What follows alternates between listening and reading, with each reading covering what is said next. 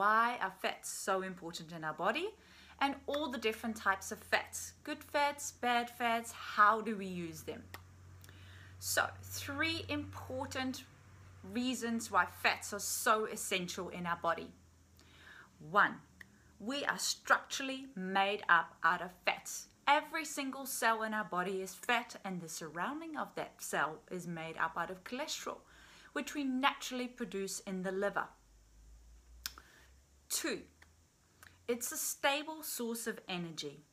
I always explain it like this to my clients. It's like this fire where you've got the big logs at the bottom, and then you've got that wood or paper that initially starts the fire, which goes quickly, which is your carbohydrates, your glucose. And at the bottom, you've got those big logs, which is your stable, long-lasting source of energy.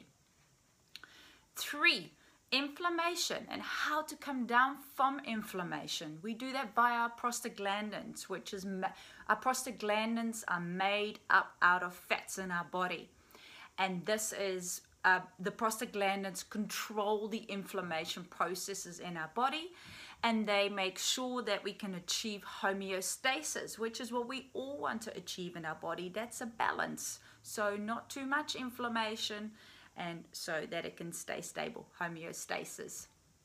The different types of fats in our bodies are omega-3, omega-6, omega-9, and saturated fats.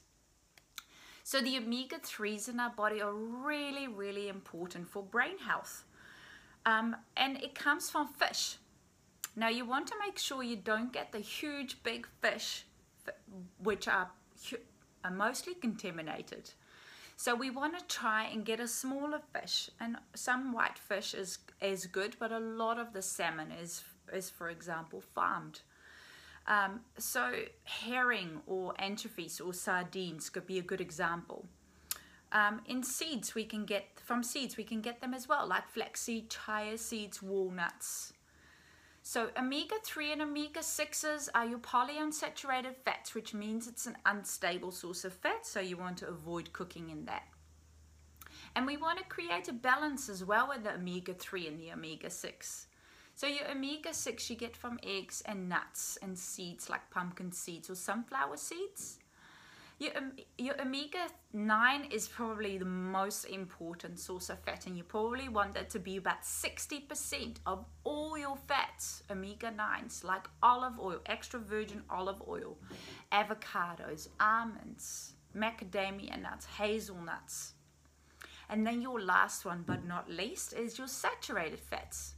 Your saturated fats you get from coconut oil, ghee, lard, and butter. Now you don't want to cook in butter, but you probably do want to cook in coconut oil or ghee or lard. So the last one is the vegetable oils that you really want to avoid at all costs, because they turn toxic and rancid in our body, and we can really not get rid of that very easily. Very hard for our bodies to process. Canola oil, soybean oil, fried foods, hydrogenated fats, trans fats. So to cook in, like I said, coconut oil, ghee or lard. All the other oils we use cold pressed and like salads, or we pour over our foods. How are you going to use your fats in your daily life?